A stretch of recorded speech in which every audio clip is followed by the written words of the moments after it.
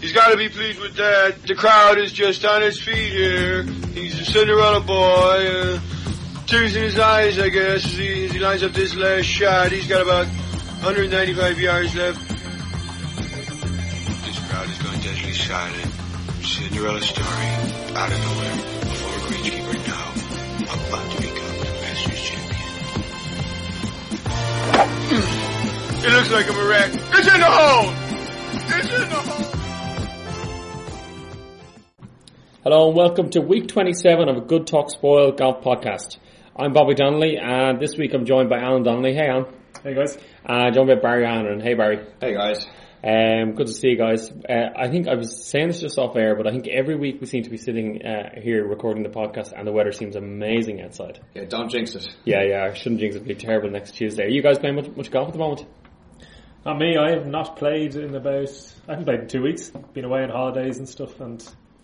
Oh, you were in Italy, weren't you? Yeah, Very so nice. I'd actually hit a good run of form month before I left, but that's all gone now. It's a cruel game, isn't it? And no golf on the agenda either, so... Okay. Barry, you were playing a match, were you? I had foursomes match play yesterday against my dad and my brother. It went quite well for us. Got revenge on them for the 4-ball. We didn't do anything crazy. We reeled off 12 bogeys in a row for the first 12 holes. We went 5 up through 5 and we ended up winning the match 6-4. So it was very... Who were you playing with? Playing with my friend Stuart Canaan. What are your handicaps? I'm off 12 and Stuart's 15 and the two lads were off 15, so we're giving them one shot at each side. Is James going to get the hump because A, he's not your partner in foursomes, and B, he's not here this week? Definitely. Yeah. We'll need to show him some love next week, I think. It's obviously not good enough. We decided to split the teams between 4-ball and foursomes this year. That's a good idea. idea. To do the crossover, so it was good. Yeah. So on to the next round. Very good. Well, good luck with that. Cool. Well, listen, this week we're going to have a quick recap. We always start off with a rules-related question, but we're going to have a quick recap of the Quicken Loans National, BMW International Open in Europe. We'll have an update in our week 27 of our top 200. Alan wasn't here last week, so we didn't have an update, so we should have a good update this week. And after the 4-man playoff in the BMW International Open, which I thought was fascinating, I think it was 5 holes in the end, there was a lot of match play involved in that. So we've decided this week we're going to talk a bit about match play, a bit about tactics, and taking some advice from probably one of the best match players around, Seve Ballesteros. So we're going to take a few of his tips from a Golf Digest article. We'll also have a quick look ahead to the Alstom Open De France, which is in Le Golf National, and we'll have a look ahead to the event in the US, the Greenbrier Classic. We'll wrap up with a rules-related question. So without further ado, I'll get straight onto this week's question. So in match play, which is quite topical, a player's ball lies in a water hazard and he takes a practice swing in the water hazard without grounding his club. However, he touches long grass in the process. What is the ruling? A, the player is penalised 2 strokes. B, the player loses the hole. Or C, no penalties incurred. Barry, you're first. Do you want me to read? No, I'm good. Alan will probably need it again, but no, it's not C. Lost a hole or 2 strokes. It's A or B. I know in stroke play it's definitely 2 strokes. I'm going to go for 2 strokes. A. Okay. I was going to go for 2 strokes. I'm pretty confident that's the answer, but I need to make up some ground, so I'll say lose the hole. I think it's definitely, I agree, it's not C. So okay. I'll say lose the hole. Okay, very good. Okay, well, One of us is right. We'll come to that at the end. Cool. Okay, very good. So, Barry, you're saying A, Alan's saying B. Okay. It's roll the dice time. Yeah. Very good. Okay. Looking back at the weekend, I suppose the first event that I have on my list here was the Quicken Loans National.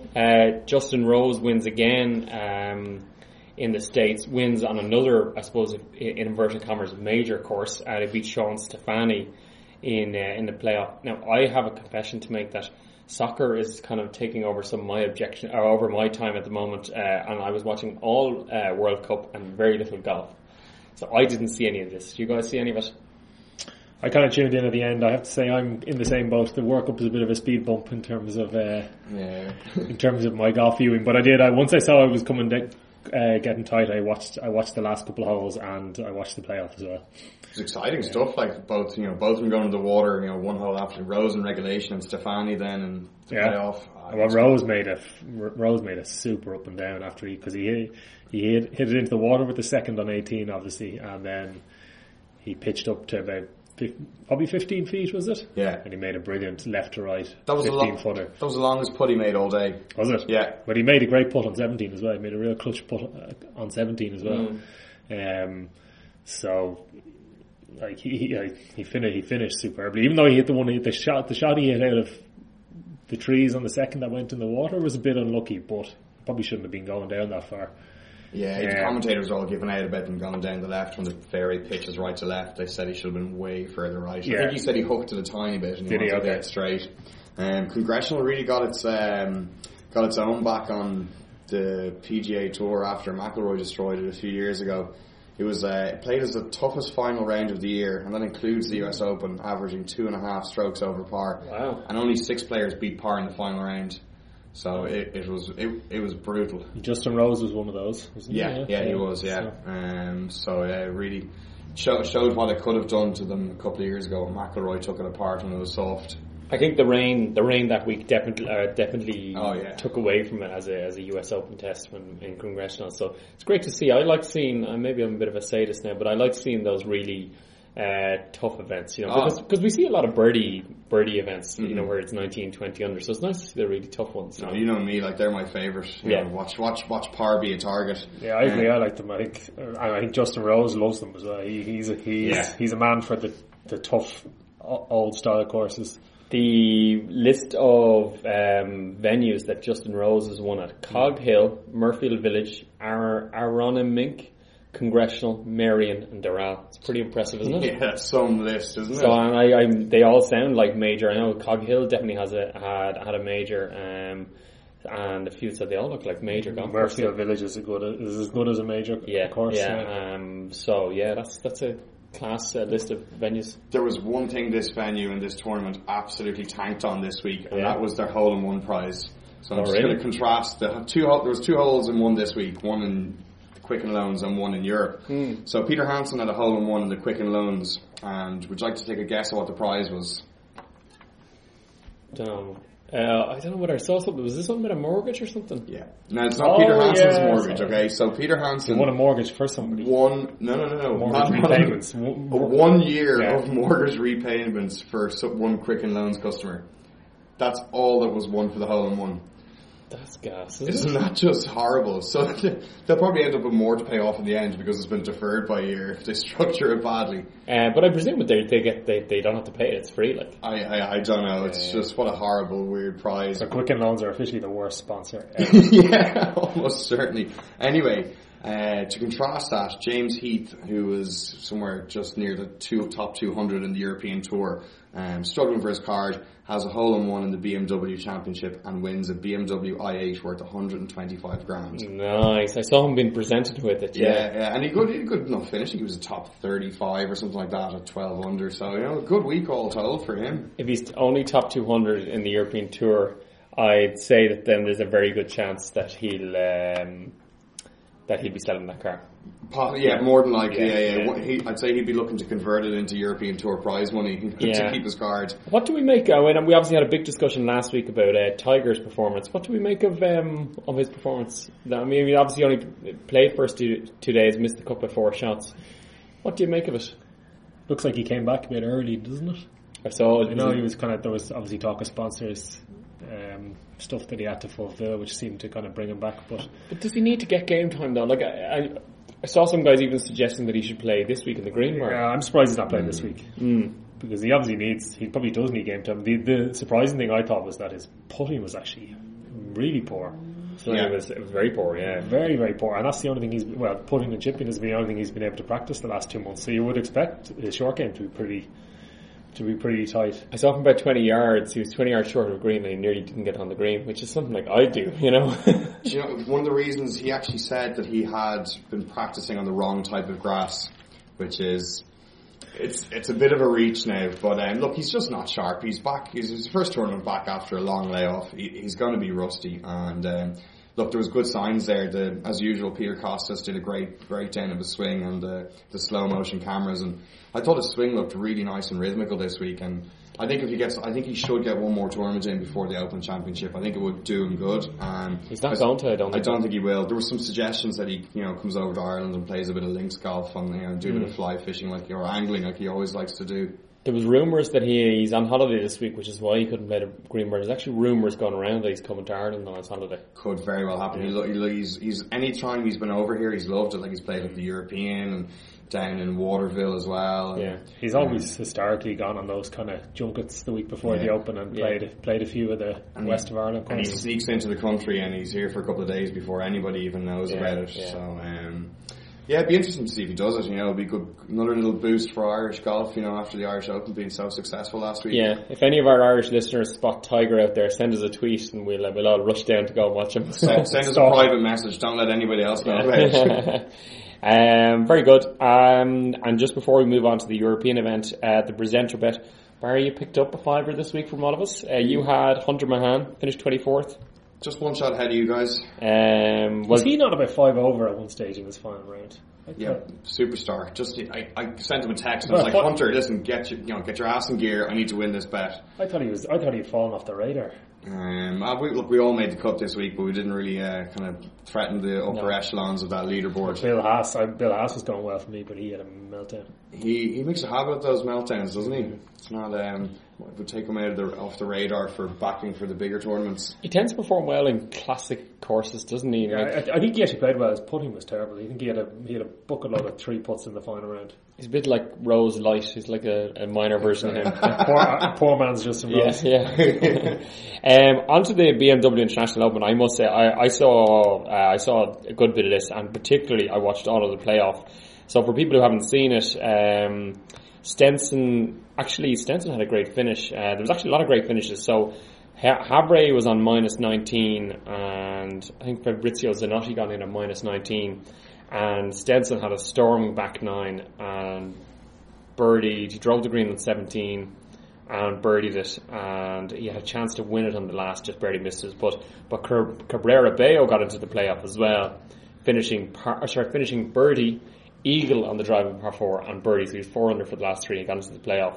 So the 4 of them went into a playoff, and the last hole was quite tough. It was long into the wind, and they all parred it in different ways, which was quite a good score. But then they played the 18 again, and 3 of them all birdied it, which was phenomenal. It's like kind of most tough courses. It was a tough finishing. They all birdied it, except for Gregory Habre, so he was knocked out that stage. Then they went to the drive of 17, and the wind had switched into them and off the right, so they were saying it was quite tough. They all drove it onto the green, and Cabrera Bello was the closest. He had a 15-footer, and he just missed that. They went back to 18, and at this stage, then Cabrera Bello dropped out. He hit his second shot into the water, and then they went back to 17, Zanotti and Stenson hit his 3-wood into the water, and then he chipped it from the water. He dropped and chipped over the back of the green. And actually, I think you were going to make this point, Barry, Stenson conceded the tournament to him, and I always thought that if it's a playoff, it's still stroke play and you have to finish it out. Yeah, we did. I always thought that too, and actually this caught the commentators out. So yeah, Stenson I think ended up making a 5, and Zanotti had 2 putts from like 6 foot to win the tournament. Stenson just knocked his ball off the green, and the commentators were like, what is going on here? You have to finish out. It starts as a stroke play, and even though it's match play now, you have to finish out. But apparently, once it goes into the match play, the playoff, it goes to strict match play, and you can concede. I was thinking, could Cabrera Bello come back and go, here, they didn't finish, I'm taking this title. Yeah, I thought it was a pretty classy move by Stenson, just to kind of, because he could do it, he did do it, and he was very gracious in defeat, and just said, listen, well done, mate, gave him a good pat on the shoulder. And Zanotti was actually 10-1 going into the playoff, and I always think those things are such a big lottery, and I was very close to having a couple of euro on it, because it's just a 4-way, and you get down to it. But anyway, I never did. So there's probably a little bit less pressure in a 5-man playoff as well. You're kind of, you probably 4. I think it was 4 men. Oh, sorry, 4 men. Sorry, then like a 2-man, they probably. Because you just don't expect to win it. Exactly, that kind of way, Yeah, it's kind of you're on a free roll. You need a birdie, so you're kind of just giving it a lash, I'd imagine, rather than. Stenson had loads of chances to win it as well, and one of the playoff holes, he hit it straight over the back of the hole on 18, and he had about a 12-footer to win it. Left it on the edge, didn't he? Just missed it on the left. It was in the regulation play on 18. He just left it on the edge. So he had chances to win. And again, as we probably mentioned this a lot, Barry, it's Stenson's putting. It's just the small bit that's holding him back, you know. Yeah. With it, like I said there last week before going into this tournament, if he has just an average week to putter, he should win by several shots. So look, there's a win coming for him very soon. He's hitting that hot streak of form he hit last year. So I think I would say definitely one to watch in the Open Championship. 16 to 1 already. I'm going to use my Quicken Loans mortgage repayments that I won to. I'm going to put them all on Stenson in the Open. You've gone very short now, that's the only thing. Yeah, 25s last week I was going to go in anti-post, but I tried to do a double on him because remember he had such a good run last year. I tried to do a double on him to win the Open and the USPGA each way, so that obviously if he goes well in the Open you have a big bet rolling on, but the bookies wouldn't allow it now. So very good. Well, that was another good event. Just before we move on to the top 200 update, I was going to just mention one thing in today's Irish Times. Very good article by Philip Reid, and he was talking about the countdown to the 2022 Ryder Cup.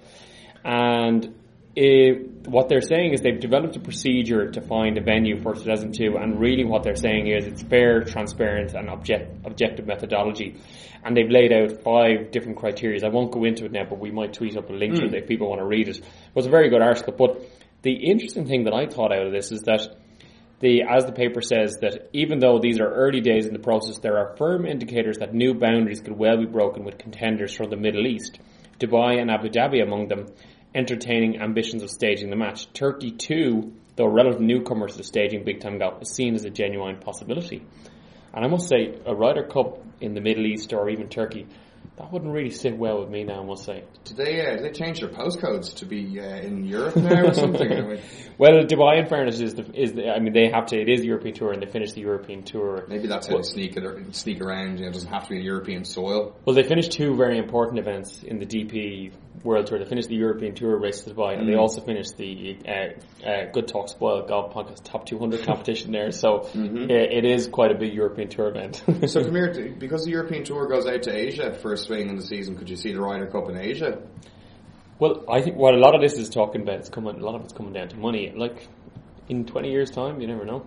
Yeah, it'd be a first though. Like the crowds are what make the Ryder Cup. You know, that was going to be my big point. There's a bit of animosity in the crowd, which drives the rivalry between the two teams, and you lose that. Yeah, you'd even lose that in Turkey, to be honest. Yeah, it wouldn't be the same. Yeah, even in those events out in Dubai, the crowds are never that big. Even the season-ending ones. So yeah, there's a lot of factors to be considered, and it's not just the money that they're pumping into it. You need, you lose the atmosphere of the crowds, and the Ryder Cup loses a huge amount of its excitement. There is a huge expat community, I suppose, out that neck of the woods, but you're still not going to get your 20,000 in the door or whatever you're going to get. So. Yeah. I wouldn't be a fan anyway. Yeah, it's one to keep an eye on. Okay, moving on. Next up, we have our Week 27 update from Alan on Top 200. And as I mentioned at the start, we haven't had an update for a couple of weeks, so there should be a few changes on.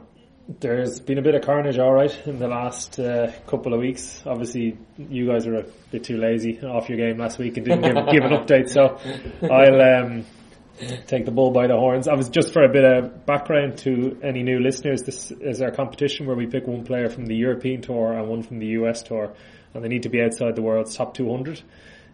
So if anybody would like to enter, you can send your 2 players to our Twitter handle, which is at podcastgts, and just put in hashtag top 200 and your 2 players. We're actually getting close to our cutoff now. We're cutting off in 3 weeks for new entrants, which is the British Open. So still a bit of time, but if anyone wants to get their players in, just let us know. Obviously there has been a lot of movement in the last 2 weeks, and the leaderboard has been very much shook up. We have 3 people who moved over 120 spots. Wow. Stuart Canaan, Brian O'Connor and James Quirk. Martin Secombe moved 81 spots, James English 74, Matt Ward 72, and Bob, you moved 68. Is that because the march is on for Bob to win? Molinari has made a movement. There was a lot of people kind of with Molinari, Badley, Carlson, Ricky Barnes, Matthew Baldwin, so they're all the ones that kind of moved. Cool. So now the top 3 has been absolutely rocked. James English is now number 1 at 2:45. Good hustle, James. Matt Ward has moved into second, very close to him at 2:48, and Stephen O'Connor is down to third at 2:66. He's been up the top for a long time. Question for Mr. Donnelly, Alan Donnelly: is David de Grief above you in the table? I think we're under time pressure here, so we might move on. Come on, David. He is. He snuck by me. He's now actually up into 5th place, and I'm down to 6th. Davey, myself and Bob will be down for the party this weekend. Yeah, high fives all around. I'm expecting imminent abuse. Excellent. 245 is the lowest we've had so far. Then, isn't it? I think it is. Yeah. New podcast record. That's anyway. seriously impressive. That's very good. We should all take a guess, maybe after all the entries are in, as what the finishing total will be at the end of the season. I'd be surprised if it broke 100. I must say, I don't think it's going to get that low. That'd be unbelievable, wouldn't it? Yeah, I think you're probably looking at 150. I'd be thinking. Just in case Prom Misawat and James Driscoll are listening, you guys need to get your asses in gear for me. I'm sliding down the leaderboard like a water slide at the moment. James English is Ben Crane and Eduardo Molinari, and they're 97 and 148. So even a win would probably only move Ben Crane 30-40 spots. So it's hard. It'd be very hard to get inside 150, I think. Eduardo Molinari he's qualified for the British Open because of his second at the Irish Open, and he played his first British Open at Hoylake. So I think he's going to win the British Open, and all those Eduardo Molinari people are going to go rocketing through. Yeah, he played his first British Open at Hoylake, but you didn't say how he did. That's a good point. I don't want to mention that. Very good. Okay, well listen, let's move on to our main topic of the week. As I mentioned, the BMW International Open finished off with a 4-man playoff, and it was pretty much pure match play that the guys were involved in. And actually, I'll put this to you, Alan, before we start. One of the points that Richard Boxall from Sky mentioned, that when they were all in the middle of the fairway, he said that when he's playing a match play, and I suppose it's different in 4-man, but generally match play, he said he always likes to play first. Now, I'm asking Alan because he's our I suppose you club champion in the past in Milltown, but you're our lowest handicapper, so you're our most educated, I think. Our closest thing to a presenter pro we have. Yes, yeah, our closest to a presenter pro, so. But at the same time, very far away from it. Well, I'm good, it's not. We won't disagree with you. What do you think about that? Do you think, so he said he always likes to be first to hit in? I can see the logic behind it. I would think it depends kind of on the hole you're playing, and I suppose and if I'm in a 4-man playoff kind of match play, I probably would like to hit first. Yeah. But if I was in a 2-man, there'd be instances where I prefer to hit second. I was thinking back to the 2008 Players Championship. I remember when Sergio went to a playoff with Paul Goidos, and they went to the 17th, and Goidos hit first, and he dumped it in the water.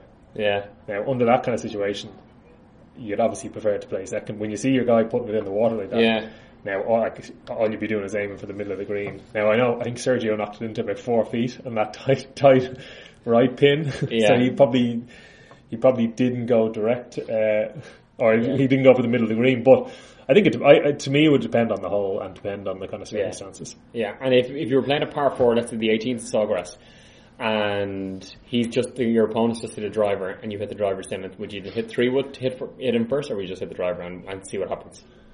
No, I'd hit driver. I don't buy into that layup short of your partner to try and hit first. To hit first, I would actually be hitting the club that I want to hit. Yeah. I wouldn't change my strategy just because I want to be 5 yards short of him. Yeah. That's my personal opinion. Yeah, because I thought it was an interesting point that he made. So. And I don't think you'd see many pros doing that. I don't think. Yeah. If someone hit a driver, I don't think you'd see them actually change their mind to a 3-wood so that they can hit their second one in first. That's a good point. Yeah, you rarely ever really see it. Yeah. So. Yeah. But you can see the logic. You can see the logic that if you get it first and you stuff it into 6 feet, then you're putting your opponent under serious pressure. Yeah. Maybe if they identified a specific weakness in that particular opponent, it could be something you could try to do. But it's you're kind of, if you neck a 3-wood then or something, you leave yourself 50-60 yards behind their drive, all of a sudden you've a much more difficult second shot in. Yeah, exactly. Very good. Well, listen, let's get on to some match play tips and as I said, so what we've done is there was an article written, it's actually back in 2011, but I think it's still quite relevant nowadays. And Seve Ballesteros outlined his 5 best match-play tips. And it was interesting that his very first one, he said, is, he did make the point, he said, listen, play your own game, but he said also play the man. And he said, I take the view that my opponents are not there for me to ignore, rather than to help me in my choice of shots. And I thought that was a very good point that he's mentioning.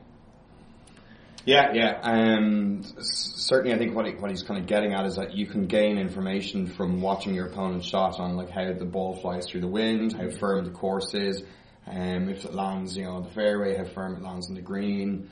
You might get an idea of what club he's hitting as well. You can wander over to his bag and have a sneaky look at what club is missing. And there's a lot of information that you shouldn't ignore. It's freely available and it can help you in making your shot. But also, I think I was making this point before, and if yourself and myself, Barry, were playing Alan in a game and we were 100 yards out, and without blowing smoke up your ass and everything, but your 100-yard shots would be very strong. We actually played recently, you were very good from 100 yards. There's no point in myself and Barry hitting to 30 feet if we're playing you, and if you're playing Alan, you kind of go, right, I need to go straight at the flag here. Whereas again, vice versa, if you're playing someone, let's say, that was off 20 or something, or a higher handicapper, and you're in a position, you can play the guy and say, okay, well, let's just maybe play a bit more conservative, because they're not going to stiff it. So I think that's what kind of Seve is. You can adjust your game based on the guy you're playing. Yeah, well, I think match play allows you to be a bit more aggressive as well. So, like, if you're in that instance, if the two you're 100 yards out, you probably think, I need birdie to win this hole. Yeah. So you would be a bit more aggressive, and you probably go pin seeking. Whereas in a stroke play, you might be, I'm kind of happy. Like if it's a tight pin, you might kind of aim 10 feet to the other side, and you might be happy with your par. Yeah, that's a good point. Yeah. So it is kind of play the man and nearly play the format, I suppose, a bit. Yeah. I do like to kind of just, me personally, I like to kind of stick to the par as a target, play against the par that I have to shoot, and like things happen in every hole that change your approach. And Seve made a great point saying that, your choice of shot is helped by your opponent, and you need quick decision-making skills when, something outrageous happens, like he hits a great shot or he dunks one in the water. And he says sometimes you just need to hold back the aggression. Then, if he dunks one in the water and you've got a par 5 that's reachable but there's water in the way, then, pull one back. Like Goidos, Saugas. And I think, going back to, I think Sergio pushed that tee shot. I think I remember it. I think I remember the lads are going. No, well, remember he put it in the water against Tiger. He definitely pushed that one. I think went in the water. But I suppose kind of to back up your point there, Barry. I remember, like, I play off 4, and when I had my good run in the championship, a lot of the matches I played, I went out with the purpose of trying to shoot to my handicap, so trying to just make pars on most holes. And I said, if I can go out and have shoot 3-4 over, there's a good chance I'm going to win. So like at times, kind of playing for par is a good score. Yeah. No, that makes sense. The second point, I really like this now, I must say, and this is when Seve was talking about foursomes or 4-ball when he's playing with the partner. He said, keep doubt out of your partner's mind. He said, the last thing anyone wants from a partner is a conflicting opinion. Confirmation of my choice is what I want to hear. And I think this is a great point. If your partner turns to you and goes, I think this is a 7-iron, if you turn around to him and go, yeah, definitely a 7-iron, great club, or actually when you're putting, some go, if they're reading a line and you don't really know the line, and they go, I think this is left lip, and you go, yeah, definitely, I agree, I think it's exactly the same. They get a lot more conviction, even though you're kind of going, I have no idea. Well, a confident shot has more chance of succeeding than somebody who has doubt put into their mind. I think that applies a little bit better to the pro game, because there's less chance a pro is going to make a mistake in, say, a Ryder Cup situation where you're playing, Seve's playing 4-ball with Jose Maria Alapabal. He's not going to pull the wrong club that often or the wrong choice of shot. Whereas in the amateur game, the likelihood of your partner making a wrong decision increases with their handicap. So, but he did make a nice little kind of additional point to that and said, look, if you believe that the shot they're going for is so outrageously wrong, do step in. You have to do it, but make sure you leave them in a good frame of mind before they take on the shot, and kind of reinforce that it is the right shot and they have the right club, and get them in a good mental space to hit a good shot. Yeah. Go on, sir. I think you kind of... I know my regular 4-ball enforcement partner is a listener to the podcast, so I need to be careful what I say here. But I would be a lot more of an aggressive player than he would. And at times I may not agree with his club selection. But I think, as you say, you got to leave them... If you can't talk them around to the shot that you think it is, then I suppose you got to get them in the frame of mind where they're going to commit to the shot. So as in before you leave them, just commit to the club you're hitting, even though it's totally wrong. Commit to it and put a good swing in it, and as you say, leave them in a positive mindset before they're actually hitting. If any of our listeners would like to join Alan in a team event next year, there's an open spot beside him. Cool, very good. The next one that Seve mentioned, his third tip, was to apply pressure on your opponent on the green. And we always hear about things about, don't give them putts for 14 holes and then ask them for the last 4 and they get a bit of doubt. But actually one of the points that Seve makes in this article, and we'll put it up on our Twitter profile, is that he makes a snap decision on... So actually I'll read it out. It says, pay close attention to his general demeanour as he approaches and strokes his first short putt. It's easy to tell if he is confident or not. If he looks a little unsure, make him hole every short putt. So he actually makes a snap decision at the start about whether he's going to make this person putt or not. And myself and actually my 4-ball partner, we played a match a couple of months ago, and like that, I had a couple of 3 or 4 footers at the start, and I made them. I wouldn't be too bad at them, so I made them. And it got to a stage where we were going through the front 9, and I got conceded nearly 5 footers at one stage, and we were both surprised. We actually said to us, what are you doing? Like, that was a good 5-footer, and the greens are a bit tricky. And I think they had a similar thing. They looked at the two of us and said, well, these guys are good short putters. We'll save it till later on. But I thought that was a very interesting point, that he makes such a snap judgment on people.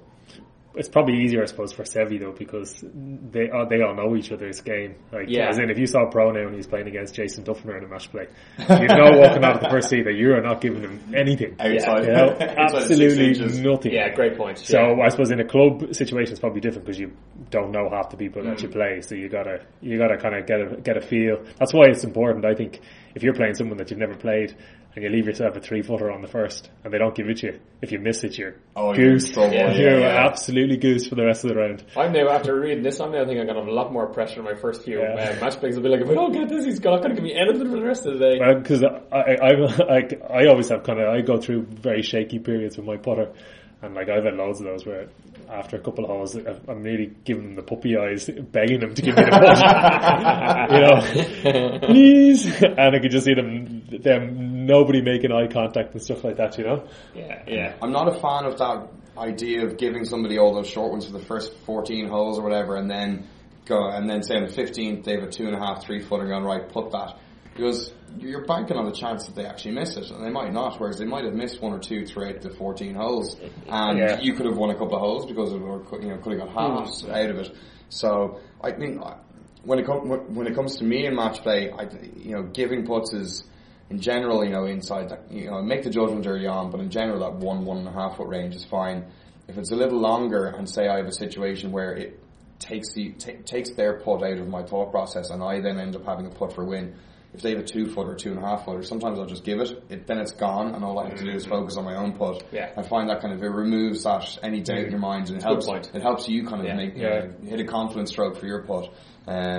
Especially I suppose if you have a putt for a 4 and they have a putt for a 5. Yeah. If you give it to them, you have to make yours to win it. Whereas otherwise, you might be going, well, they could miss theirs. Yeah. So Thank you for explaining it nicely. I just didn't get to it at all. Yeah. That's my kind of favourite approach. Yeah. That's good. No, it makes a lot of sense. The next point, which I thought was very good, is let the experienced player hit second. Now, he mentioned that in 1987 at the Ryder Cup in Muirfield Village, which we talked about earlier on, he said he played with Jose Maria Olazabal, and before setting out they planned how they play, and Jose went first in every hole, and he was alluding to the fact that this was his first Ryder Cup, so Seve would be there to cover him, and they obviously discussed this, that in case anything went wrong. And this is his point: is let the experience, and I'd put in brackets here, lower handicap player hit second, because this isn't something that I do, and it's only now when I read it and Seve makes the point, I think it actually makes a lot of sense, particularly in 4 balls.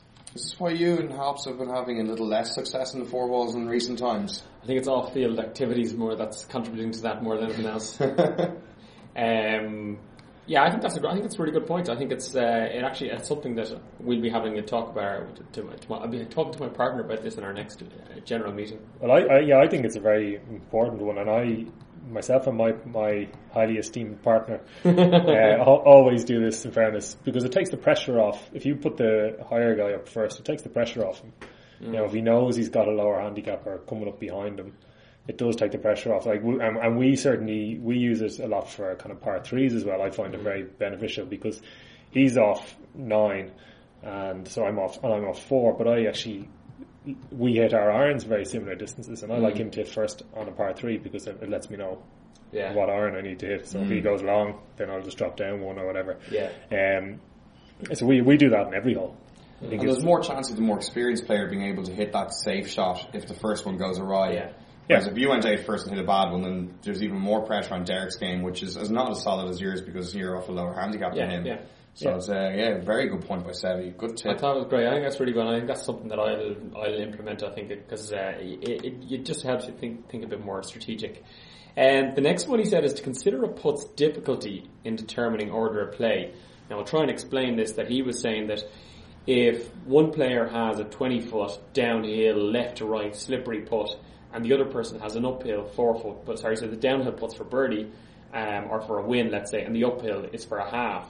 Now, my standard way of going is I would always say, well, knock in the one for the half, so that then you have a putt for the win. Now, Seve was saying that what you really should do is judge them on their difficulty, and have a look and say that, well, if the short putt is a lot more straightforward and the longer putt is more difficult, that really what you should be looking to do is actually take the longer one because it is that more difficult. Because if the person misses the short one for the half, and then you've got a 20-foot slippery downhill, and all of a sudden you're going, Jesus, how can I two-putt this? Whereas he's kind of saying, well, actually, if you're going ahead, you might try and hold it, but you'll be a bit careful. But then you'll probably have 2 chances for the half, and you'd be more confident then because you're not going to be aggressive with it. So I thought that was very interesting, and again, a different angle than I would have thought of.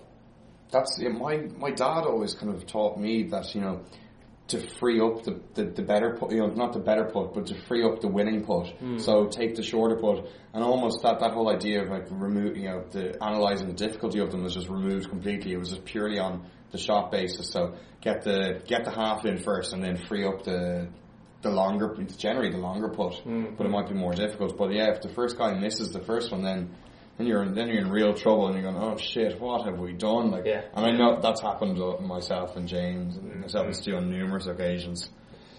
Anything on that? No, I agree. I agree. Can't argue with Seve. That's exactly, and it's good to hear from the master. Any small tips from yourselves, lads, in relation to match play that you think are important? I'd say the one thing I always think, and this is pretty much straightforward, a lot of guys will notice, is that always expecting them to make their putt. And I think, again, my partner is very good at this. Like, we'd have a 4-foot, let's say, for birdie, and they'd have a 35-foot for birdie. And he's like, they're going to make this, it's definitely going in. I'm like, yeah, no, let's have a look at our putt, let's have a look at our 4-foot. And we're so ingrained into the thought they're going to make it, that every now and again they do make one of these, and you go, that's fine, and you're actually prepared for it. Whereas it's the other way around, that you go, it's 35 feet, they're not going to make this, they're probably going to 3-putt this, and all of a sudden they drop it, then you're freaked out, and you're thinking. So I know it's a real old tip, and it's an obvious one to a lot of people. Well, I would agree with that, because I would kind of try and get that into it's probably to do with my negative psyche as well, but I'd always think, like, if they have a 30-footer and I have a 6-footer and we're both going for the same, I'd always be like, okay, I have this for a half. And then if they miss, then you're in a much more positive frame of mind as well. Great, okay. You're actually uplifted then when they miss. Exactly, you kind of go, I didn't expect that. And you're crestfallen when they do make that bomb, or they hit that impossible flop shot over a bunker to 3-foot. So always expect your opponent to hit a great shot and make every single putt. That's a beautiful one. We could go into things like talking about a bit of gamesmanship as well, because you have your playing match play, and then you have your playing the man, and there's a lot of different stuff in that. Seve, I suppose, was always the king of gamesmanship as well. That's what they always referred to him, because there was the infamous incidents where I think he was playing Lehman, and Lehman had, he had a putt for a win and he missed it, left on the edge of the hole, and Lehman went up and tapped it in, and Seve went mental saying, "You're not allowed to tap in, you're out of order," giving him all sorts of stick. And of course that riled up Lehman. And then there was another one, I think, where Azinger and Chip Beck used to change, they were using different compressions of balls. And between holes, they changed balls, which you're not allowed to do. So he complained. Of course, it was ruckus over this, But he was always excellent at gamesmanship. It's kind of interesting to know what kind of role it has in the game. They said Seve used to arrive to a match with a cough and some change in his pocket. And he used to just be coughing, and he'd be like, what, no problem, And they said another thing he used to do was, when somebody's lining up their putt, he used to stand around the back of their putt behind the flag and just stand there while they were lining it up, and just, it might not consciously get into their head, but there's something, it would subconsciously mess with them a little bit. I think, didn't he say as well, when he played Azinger in 91 in the Ryder Cup, I think he was coughing the whole way through the round, and then they asked him about it afterwards, and he said, "Oh, sure, everybody knows I have allergies." There's actually a lot to gamesmanship, but we're a bit short on time on this week, so maybe what we might do actually is we'll have a bit more of a discussion around gamesmanship next week. I think we might have James back, and I remember James mentioned to you, Barry, that he goes, I don't use gamesmanship at all, and I was always the same, but then you start to hear about these things and you go, maybe I could probably write several chapters on James's gamesmanship. And I'm of the firm belief that everybody does. They just might not be aware of it. Yeah, I was definitely in that camp, because I read a couple of stuff today and I was like, I'm not in gamesmanship, and then I was like, as you jingle your coin. and cough at the same time. But maybe that could be a good topic for next week. So maybe next week we'll have a chat about gamesmanship and its role in golf. All the dirty tactics. Yeah, all the filthy, dirty tactics you can get down to in golf. So a bit more of a funny and enjoyable side to it. So next week we'll talk about gamesmanship, and we'll flesh that out a bit. So that wraps us up from the piece from Seve. So good to hear from the old master. Actually, have either of you guys got to see the movie yet? No? I haven't actually, no. Yeah, I might try and get to this weekend. I'm waiting for the critics to stop bashing it to pieces before I go. Is it getting bashed? I read a few proper film critics apparently destroyed it, but I think I'll go in with a lot. I almost prefer when that happens to a movie, because my expectations aren't as high then. If anyone out there has seen the movie, you could tweet us maybe just to @podcastgts to let us know what you think, because it'd be good to hear from golf fans as to what they think of the movie, rather than the general, I suppose, film community who might look a bit harsher. And so it'd be good to hear, and we'll read them out next week about just kind of give an overview of what the movie's like. So that wraps us up for our main topic. Next week, or this weekend coming, again, probably the second week in a row, well, maybe not. I was going to say that the European Tour event is better than the American event. The Alstom Open De France is on in Le Golf National. And this is rapidly becoming one of the better European Tour events, and it's got a pretty good field as well, Barry, this week, doesn't it? Yeah, they're all kind of ramping up their links games for the Open Championship in a couple of weeks. So we've Martin Keimer, McDowell defending, Molinari, Francesco and Eduardo, I think.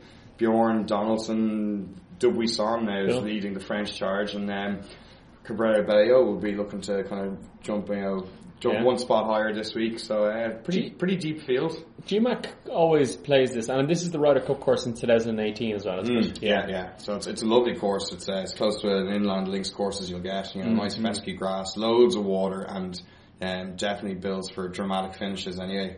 I think it's one of those. It's up GMAC Street. It's a real tough grinders course. Battlers, yeah.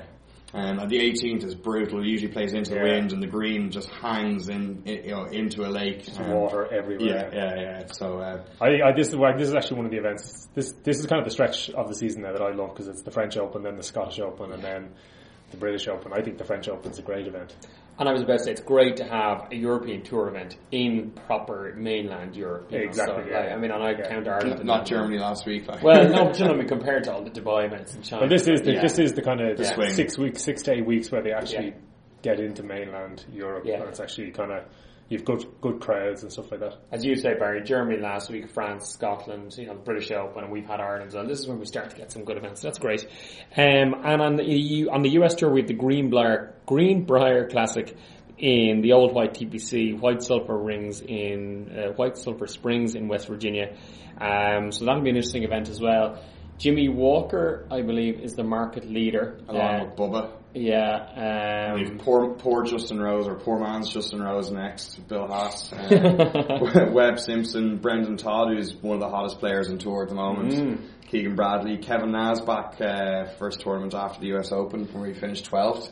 Actually, Brendan Todd, I don't know if any of you out there do the Irish Times fantasy golf, but he's very cheap at 0.6 million. That's what just made me think of it. But I did my Irish Times fantasy golf team for the weekend gone by, and I had Justin Rose on my team, so I was really happy with myself. And I logged in to check, and I had 0 points because the event was actually on in Europe. Oh, no. So I made a total mess of that. Unlike you to fail so badly.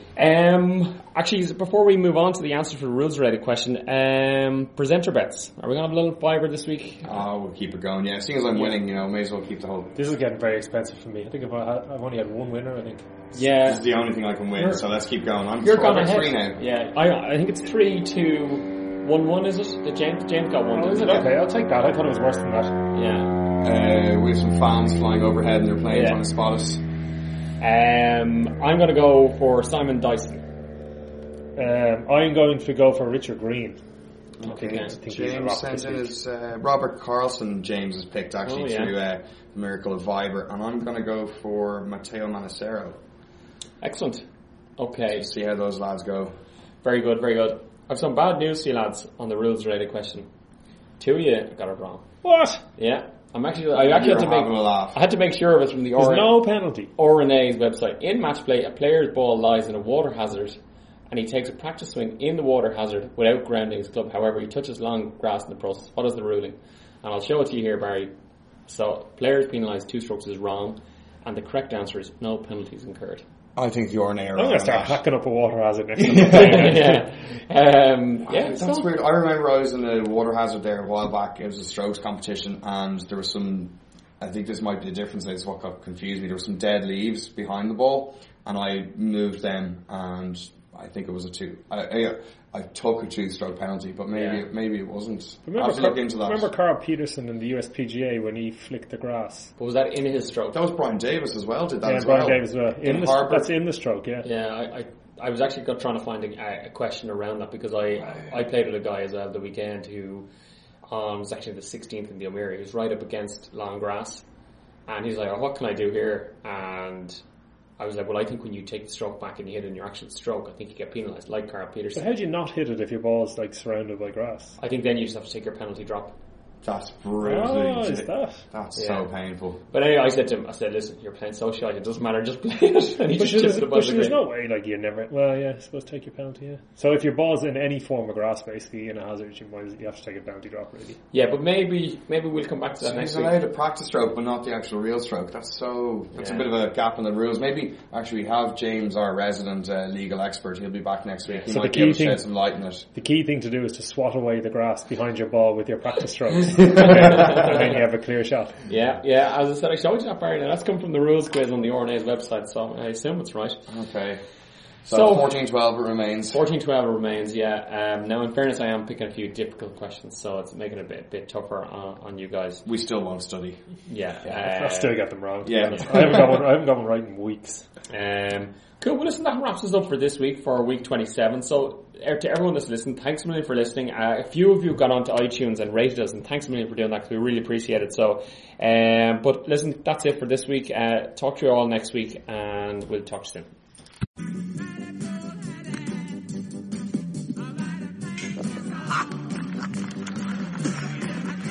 5 iron, huh? Well, you're fine. Bye-bye.